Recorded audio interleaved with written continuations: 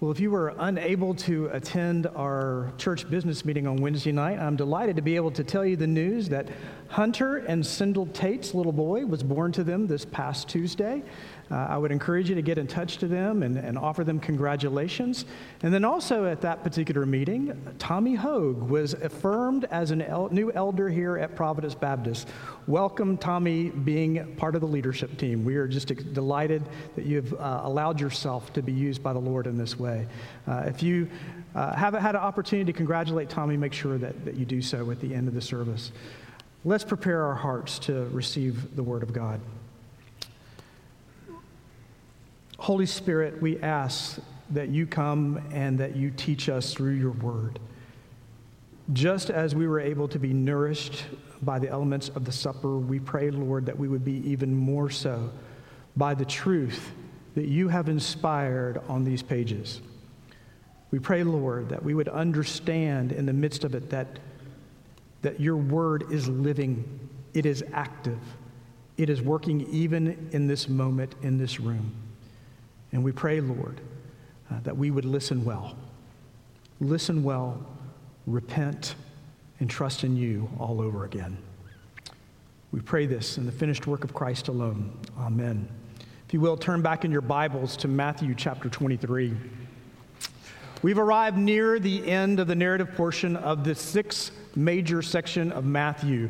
Lord willing, in the weeks ahead, we will begin the next extended teaching lesson by Jesus as we conclude this section. But for this morning, let's take a brief moment just to see how Matthew has arranged this controversy with the religious leaders of Jerusalem. Now, if you remember, as soon as Jesus made his triumphal entry into the capital city, he encountered opposition from the religious establishment. Our author, Matthew, under the inspiration of the Holy Spirit, has been revealing this to us thematically rather than describing the events chronologically. He has presented us with 8 confrontational engagements with the Pharisees and the Sadducees, and we might even include the Herodians under that last category as well. He began this section with the cursing of the fig tree found in chapter 21 in verses 18 and 19. In that scene, Jesus comes across a fig tree that has leaves, the signs of healthy life, but it lacked fruit. It was not fulfilling its created purpose. So Jesus pronounced a curse upon it. He said, "May no fruit ever come from you again." And the tree began to wither instantaneously. This becomes symbolic of the religious leaders in the next 8 engagements. They give the appearance of being righteous, but when put to the test, they reveal they have no fruit. If they have been fulfilling the purpose for which they had been designed, they would have repented and recognized Jesus as Messiah. They should have been like John the Baptist and pointed at Jesus and said, "Behold, the Lamb of God that takes away the sins of the world." Instead, they become more stubbornly entrenched in their own positions. And because they're not bearing fruit, what we're about to see in chapter 23 becomes a verbal curse upon them. So I want to cover the next 36 verses here under 3 headings that will provide our direction for us this morning. First, I want to describe the situation, and then we're going to look at those 7 woes that Jesus pronounces upon the Pharisees, and through them, we shall see that they're arranged in a chiastic form here. And then we will conclude by obeying, or observing here at least, that this is still a modern problem for us today. Instead of bearing fruits of repentance, Phariseeism is alive and well and spreads like weeds even in the modern church. And the curse still remains upon this type of living. So again, that's situation, woes, and modern problems. So it's at this point in the narrative that Jesus publicly calls out the Pharisees of Jerusalem. He had already warned the people of their teaching back in chapter 15, verse 7, and also in chapter 16, verses 1 through 12. You can look back on those episodes and see that these were specifically Pharisees from Jerusalem that had traveled all the way to Galilee to observe Jesus' behavior and question him. Jesus called them out then, but this is the first time he is doing so in their territory. He does this while he has the advantage of all of them being together. According to verse 41 of chapter 22, they were all assembled when Jesus tested them about David's Lord from Psalm 110. Apparently, while this had happened, there must have been a crowd of people to witness the spectacle, because verse 1 of chapter 23 tells us that Jesus immediately begins to address these witnesses along with his disciples. So while the leadership of the Pharisees are gathered together, Jesus takes the opportunity to condemn them as a group publicly. Talk about making someone angry. It had to be one of those situations where no one present was feeling comfortable. Now, just so we're sure of our terminology here, the word scribes mentioned here was a vocation. These were men that not only made copies of the scriptures, but they were experts in the law. They were consulted as legal counsel whenever cases were brought before the Sanhedrin. So Jesus is addressing not just the Pharisees, but also the experts among the Pharisees. These men would have considered themselves the chief rabbis as they explained the nuances of the law, which explains why he talks about this rabbi and father business a few verses later. Jesus is not addressing two different classes of people. This is the chief teachers of the Pharisees and everyone else associated with them. No wonder Saul was so offended later in Acts chapter 8 that he goes after the followers of Jesus. Their leader is about to condemn the Pharisee way of life and their most learned rabbis. So we might also ask, why just the Pharisees at this juncture? Why not the Sadducees as well? Well, let me give you two reasons. One is simple. Jesus addresses the Pharisee because that is who is present at the time. That one is obvious. The second is more important. The Pharisees were the branch of Judaism that was theologically aligned with Jesus. We went over this last week. Unlike the Sadducees, the Pharisees believed in an afterlife and the resurrection of the dead. They believed in supernatural beings. They believed in the sovereignty of God and that the Lord was personally directing their future. They endorsed the entirety of the Old Testament as God's word, and they interpreted it literally. But even more than this, the Pharisees believed it was important to teach all of Yahweh's people the word of God as a means of knowing him. They established synagogues not only across their nation, but around the known world to promote the covenant and God's word. These were all doctrines and activities that Jesus would have endorsed. The Sadducees' power will end when the temple is destroyed in 70 AD. But the influence of the Pharisees will endure to the present day. The Pharisees are a much bigger threat to the Lord's people than the Sadducees. These will produce men like Saul that will persecute Christians throughout the empire. And even after his conversion, Paul will write to Timothy, these are those that have the appearance of godliness but deny its power. So he will instruct them, avoid such people. Therefore, Jesus addresses them particularly. Now, notice at the beginning of the pronouncement, our Lord does not dispute their position of authority. He tells the crowd that they sit on Moses' seat. In the ancient world, teachers gave their lessons in a sitting position. The seat of Moses was a metaphor for one who had authority, like Moses, who mediated God's words to the people. Jesus said, for the most part, the Pharisees have it right. He says the people should observe and practice whatever they tell you as they speak for God, but he makes a caveat. Do what they tell you as they reveal God's word, but not what they do. And essentially, Jesus will open his remarks on the Pharisees by condemning three behaviors here. They preach, but they do not practice what they preach when they do their deeds. They do these deeds in order to be seen by others, and they have prideful attitudes while instructing the people. They preach God's word, proclaim it, but they do not practice it themselves. Now, we're going to get into the specifics of this a little bit later, but by telling people what to do and to think and yet not obeying themselves, they end up placing burdens upon the shoulders of God's people.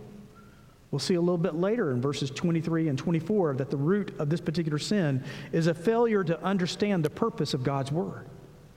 But this laying of burdens upon others is typical of a graceless people. It's very typical of a graceless people. They're more concerned about enforcing the rules upon others than they are about how they live their life in light of God. They have their own sacred cows that become more important than one's relationship to God. Sadly, we still see this in the church. We still have people that are more concerned about what other sinners are watching or hearing or doing or wearing than they are about getting the gospel to these people. It's always been my observance that once someone receives the gospel, right obedience follows. But for some reason, the expectation is obedience in these certain select areas must come first, otherwise they're not worthy of grace. And obedience in these select areas becomes a litmus test to righteousness. There's usually some outward deed that can be seen by other people rather than heart-related. They say things to others like, I only listen to hymns, I don't listen to secular music. Or you can tell I'm a Christian by the way I dress, or the fact that I attend all the meetings, or I know how to say all the right rhetoric and articulate the correct doctrines. I know all the technical jargon. Or I vote for this particular party all the time. And so on. But hidden in their homes is corruption. And hidden in their hearts is a love for self rather than for God. But they want you to see how they do these outward deeds so that you will think that they are righteous. Jesus has been calling out this behavior ever since the Sermon on the Mount. There he referred to praying before others, giving alms before others, and fasting before others. In verse 5 of our chapter this morning, he adds to the list wearing phylacteries and having long fringes on their clothing. The first of these is having little leather pouches that contain God's law, usually the Shema from Deuteronomy 6, that they tied around their heads for others to see, or they tied them around their wrist, and these kept getting bigger and bigger and bigger. This comes from a literal interpretation of Deuteronomy 6:8. You shall bind them as a sign on your hand, and they shall be as frontlets between your eyes. They tied these phylacteries to their bodies as marks of righteousness, completely missing the point that it was obedience to the word that was a demonstration of loving God with all your heart, soul, and mind. The fringe comes from Deuteronomy 22:12. These were tassels that were to be sewn onto the four corners of one's garments to remind them to obey God's word. And of course, these become longer and more extravagant to show others just how holy they were. They do this because they love to feel important and be admired by others. They have to keep up the show. They like being known as the rabbi or the expert in the law. They like being seated in the place of honor and banquets, up front at the synagogues. But Jesus reminds them it is the word that is authoritative. The word of God should humble you. It should reveal that you are unworthy of God's steadfast love, but he gives it to you anyway. He is gracious to us, not because of our sin, but despite our sin. What mercy! And you will recognize a true representative of the Lord by their humility. They will serve fellow sinners and not seeking the attention of others. Verse 11 here, the greatest among you shall be your servant. Whoever exalts himself will be humbled, and whoever humbles himself will be exalted. Jesus had already been instructing this to his disciples in this type of attitude all the way back in chapter 18, verse 4, and chapter 20, verses 26 through 28. The Lord's servant is precisely that, a servant. And you can tell a good teacher or preacher in the way that they exalt Christ, not themselves, nor their church, as though somehow the size proves the measurement of their success. But how faithful are they to the Word of God? So now Jesus pronounces a curse upon these men. And before we get into the woes, look at the consistent way that Jesus addresses them. The word blind is found in verses 16, 17, 19, 24, and 26. And also you see the repeated word hypocrite. A hypocrite was a theatrical term that described actors who portrayed something they weren't by wearing a mask. If you removed the mask, then you would see the real person, not the pretender. And by using this term hypocrite, he was telling the Pharisees, you were pretending to be something you are not. Jesus presents 7 woes, and the word woe, or ouai in Greek, can be either a compassionate alas, or it can be a strong condemnation like it was used in chapter 11, verse 21. They were not unusual in the Old Testament to condemn the unfaithfulness of Israel. We read a series of woes from Habakkuk earlier in the service. Isaiah chapter 5 contains another list of woes. Jesus uses it here in a judicial manner. He is pronouncing judgment upon the Pharisees. Now let me point out 2 data points here. First, each woe stresses one extreme behavior in contrast to another that should have been stressed. It would be like you watching me enter a room with nasty, stinky, moldy filth all over the floor, ankles deep, just piles of it, and I walk to the center of the room and I pick up a gum wrapper and I go off on a tangent about how could anyone leave a gum wrapper on the floor. So note where Jesus emphasizes the priority of the Pharisees over other things that should have been more important to them. And the second data point is that these woes are arranged in the form of a chiasm. Now, we've encountered these before. Chiasms are a mnemonic literary device that allow one to emphasize a major point. The definition is that items are unpacked in reverse order for which they are packed. You can look at your outline and you can kind of see how this works. You see an A on the top, an A on the bottom, a B in the middle, and then another B, then a C, then a C, then a D. It's like Jesus is making a point with each step until he gets to the 4th step, which is the key point, and then he walks backwards, connecting his points to the earlier steps. Each of those steps has a corresponding connection of what preceded it. And it's going to be easier to see how they work in relationship to the Pharisees' behavior if I take them in pairs here. The first step is in verse 13. Jesus pronounces woe upon the Pharisees because they refuse to recognize him as Messiah, who is the entry point to the kingdom of heaven. Verse 13, but woe to you, scribes and Pharisees, hypocrites! For you shut the kingdom of heaven in people's faces. For you neither enter yourselves nor allow those who would enter to go in. The kingdom of heaven has been a consistent theme throughout Matthew's gospel. Jesus announced all the way back in chapter 4 that upon his arrival, the kingdom of heaven was at hand. And it's been a particular point of emphasis within this section. You will find it in Matthew chapter 19, verses 12, 13, and 23. Matthew chapter 20, verses 1, 21, and 30. Matthew chapter 21, verse 15 and 42. And Matthew chapter 22, verse 1, 21, and 46. Now, all of those references that I just mentioned to you focus not only on the kingdom, but also on how one enters into the kingdom. And that can only happen through the Son, the Messiah, the Lord's anointed. The Pharisees not only keep people from entering, but they refuse to enter as well. And then in the 7th woe, which is found in verses 29 through 33, is the first woe's partner here. Jesus compares this attitude to their forefathers. They honor the very tombs of the prophets, and yet it was their ancestors that killed them and persecuted them. They said they would never have done such an evil thing. They would have recognized their authority. And yet, here is Jesus, the Son of God, sitting before him, and they're plotting to kill him. They're acting with the same attitudes towards Jesus as did their ancestors towards the prophets. They refuse to recognize those whom God sends. And not only are they refusing to enter the kingdom, verse 13, but they are condemning themselves to hell in verse 33.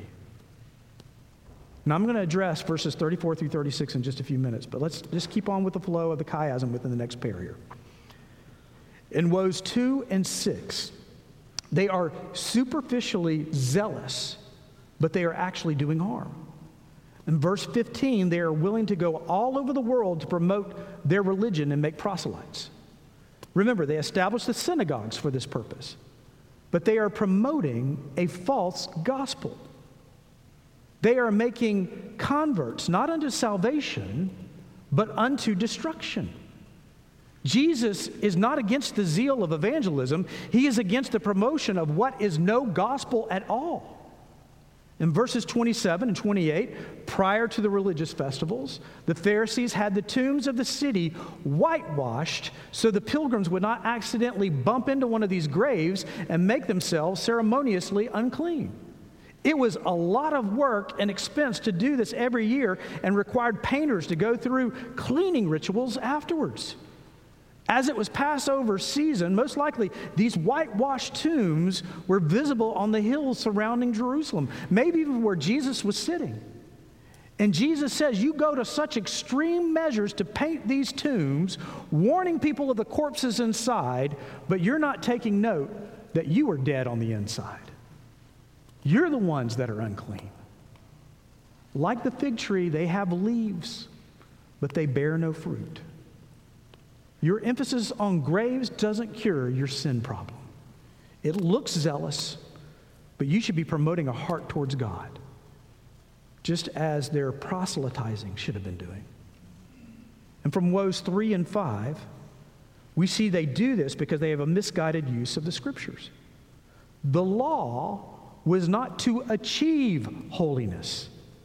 The law was given to show that men and women, boys and girls, are not holy, and that God is. They are sinners and can never measure up.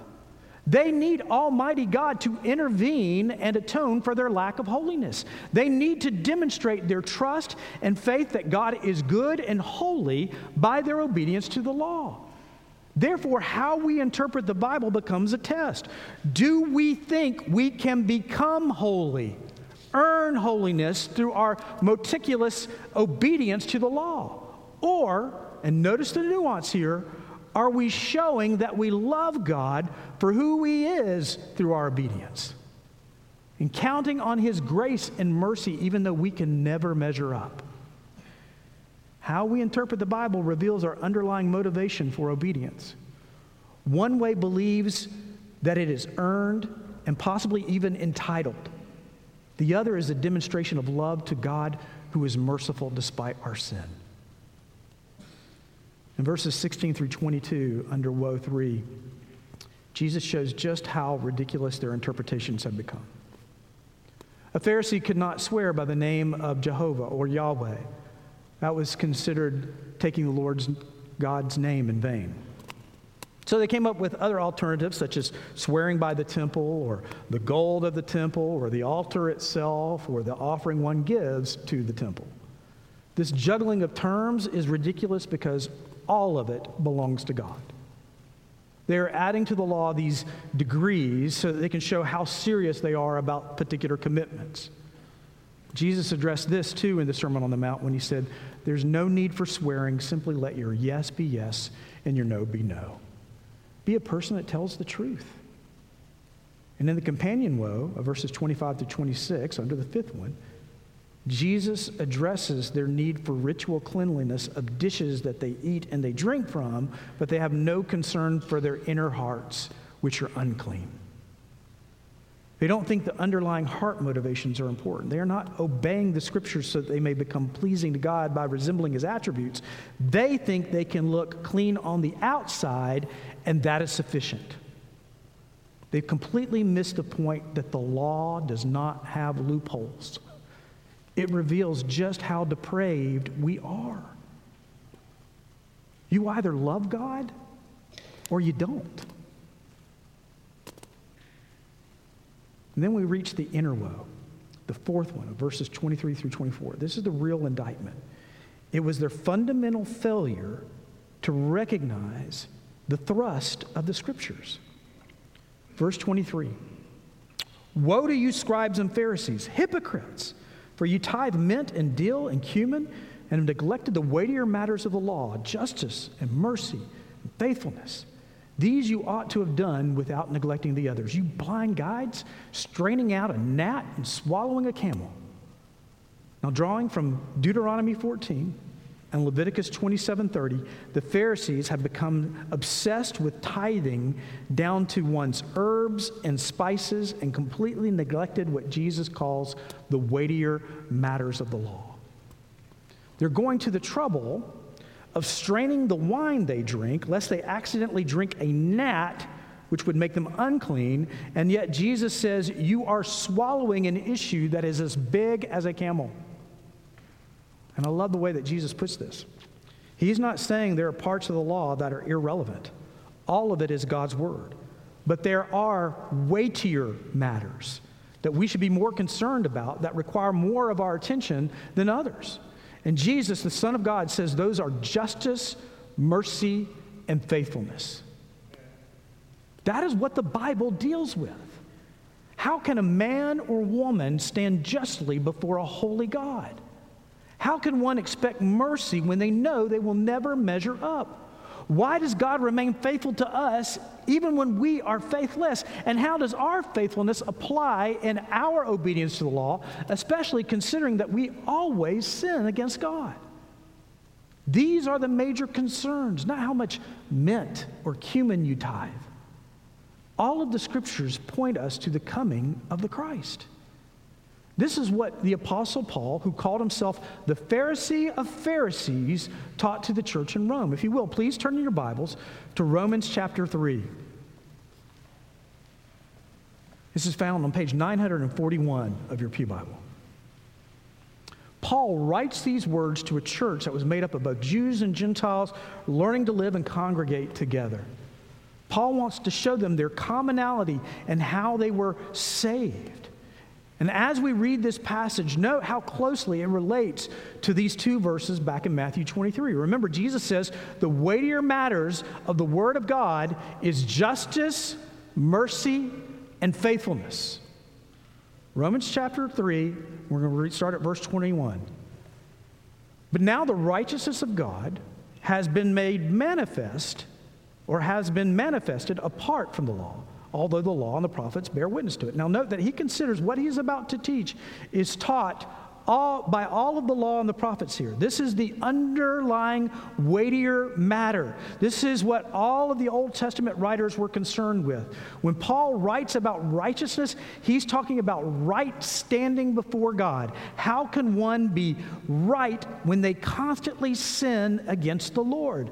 Paul has just said that righteousness is manifested apart from the law.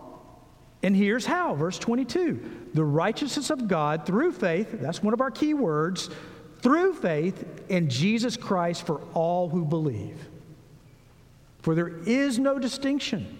For all have sinned and fall short of the glory of God and are justified, there's our word justice, by his grace as a gift. That's mercy. How do we receive it as a gift? Through the redemption that is in Christ Jesus, whom God put forward as a propitiation by his blood to be received by faith. This was to show God's righteousness because in his divine forbearance, he had passed over former sins. It was to show his righteousness at the present time so that he might be just and the justifier of the one who has faith in Jesus. Those are our three words: justice, mercy, faith. This is the key to unlocking Scripture. According to Paul, the former Pharisee of Pharisees, this has been God's plan all along. This is the answer to justice. This is the answer to how we receive mercy. This is the answer to faithfulness. Christ Jesus, the Messiah, came into the world to save sinners. Praise God.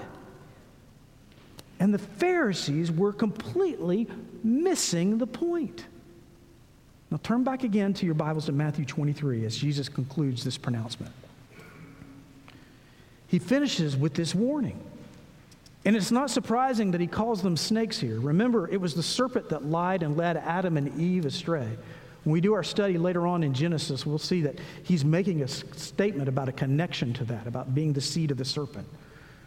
Verse 33, you serpents, You brood of vipers, how are you to escape being sentenced to hell? This is his question. How will they escape eternal damnation? Jesus is going to offer more mercy here, but he does so expecting that in their stubbornness, they're going to reject it. Verse 34. Therefore, I send you prophets and wise men and scribes. This is what he does in the Great Commission. This is what the book of Acts is all about. Some of whom you will kill and crucify, and some you will flog in your synagogues and persecute from town to town. Jesus sends out the message of the gospel, but he expects them to reject it. Verse 35, so that on you may come all the righteous blood shed on earth, from the blood of righteous Abel to the blood of Zechariah, the son of Berechiah. That's a prophet that's mentioned in 2 Chronicles 24, who you murdered between the sanctuary and the altar. Truly I say to you, all these things will come upon this generation. Which if you read Acts, you will see that all of this did happen within a generation. Jesus sends out his disciples, and the Jewish leaders persecuted them. Now that we have a full comprehension of this, we need to consider the modern Pharisee. We still have blind hypocrites among us. They're playing a role, but if we remove the mask, we will discover they're not what they portray. They are dead on the inside. Now, I really want to emphasize this because this is one of the last opportunities I'm going to have in Matthew that we're going to be able to specifically warn you if you have the heart of a Pharisee. No one likes to think they're a Pharisee. But the first step towards healing is admitting your sin. Jesus' warning here is that you can know all the correct doctrines and still be unsaved. You can outwardly look highly religious, but on the inside, you're still unclean. You can sit under the preaching of the word week in and week out, and yet you're missing the weightier matters. So here's a test in 3 questions to determine if you have the heart of a Pharisee. Question number 1. What is your underlying motivation for obeying God's word? What is your motivation in obeying God's word? Is it because you love God and you want to resemble Christ-likeness? Or do you think by being obedient, you either gain God's affection or at least maintain some kind of status before him? One of those two is deadly. You can't earn what is given as a gift. Number 2, are you more concerned about others' behavior than you are your own heart before a holy God? That's a strong question to be asking us these days. If you're more concerned about your own heart, I've been so convicted over this lately. If you're more concerned about your own heart and you see just how much residual sin is still there, and yet you're still receiving the grace and the mercy of God, you will become graceful towards others by recognizing that none of us deserve God's love. But if you're more concerned about the behavior of other people, then congratulations, you are a card-carrying legalist. You preach, but you do not practice the gospel within your own heart. Number 3, are you the type of person that like to be perceived as right all the time? You covet the role of expertise among others. You must be right. There's no servant heart within you. There is no humility. You always have to be the right one. If this is you, today is the day that you need to repent. You need to quit trying to earn God's favor You need to focus on the state of your own heart. And you need to recognize that despite being knowledgeable, you don't have all the answers. There's only one way to remedy all of this. Only one way. And that is through Jesus Christ alone. That's why he came, folks. To save us from these hearts that are constantly feeling like we got to live up to some measurement. He lived up to it for us. That's why he wants us to put our faith in him. There's this constant behavior that causes us to focus on other people and be so consumed with what other people are doing. And the gospel says, no, let's talk about you. Let's talk about where you are before God and how you're living out the gospel. And there's this constant desire to be prideful and to say, I'm always right. I'm always right. And the gospel should be coming into your heart right now and reminding you, you've at least got this wrong. You need Jesus. He's Lord. You are not. Jesus provides all of that for us. How could we not want to run into the arms of a Savior that loves us despite our sin? Let's pray.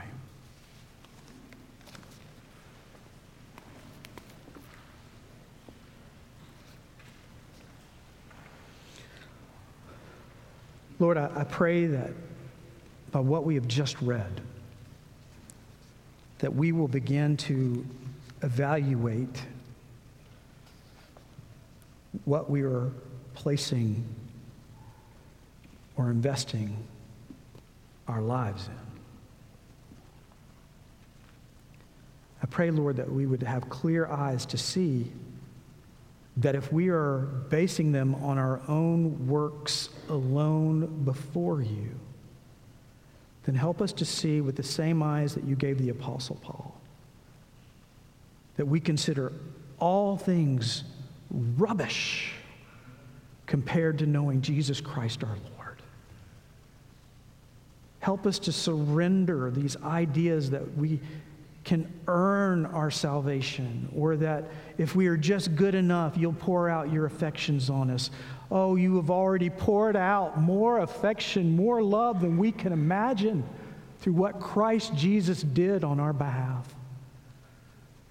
Oh, Lord, help us to be humble in this moment, to submit, to surrender, and in doing so, remove the burden that has been on our shoulders, to recognize that all we need is Jesus Christ. Let that be our truth, our mantra, our prayer for today, that all we have is Christ. Let us see the beauty and the value of that and know that it is enough. We pray this because of what Christ has done. Amen.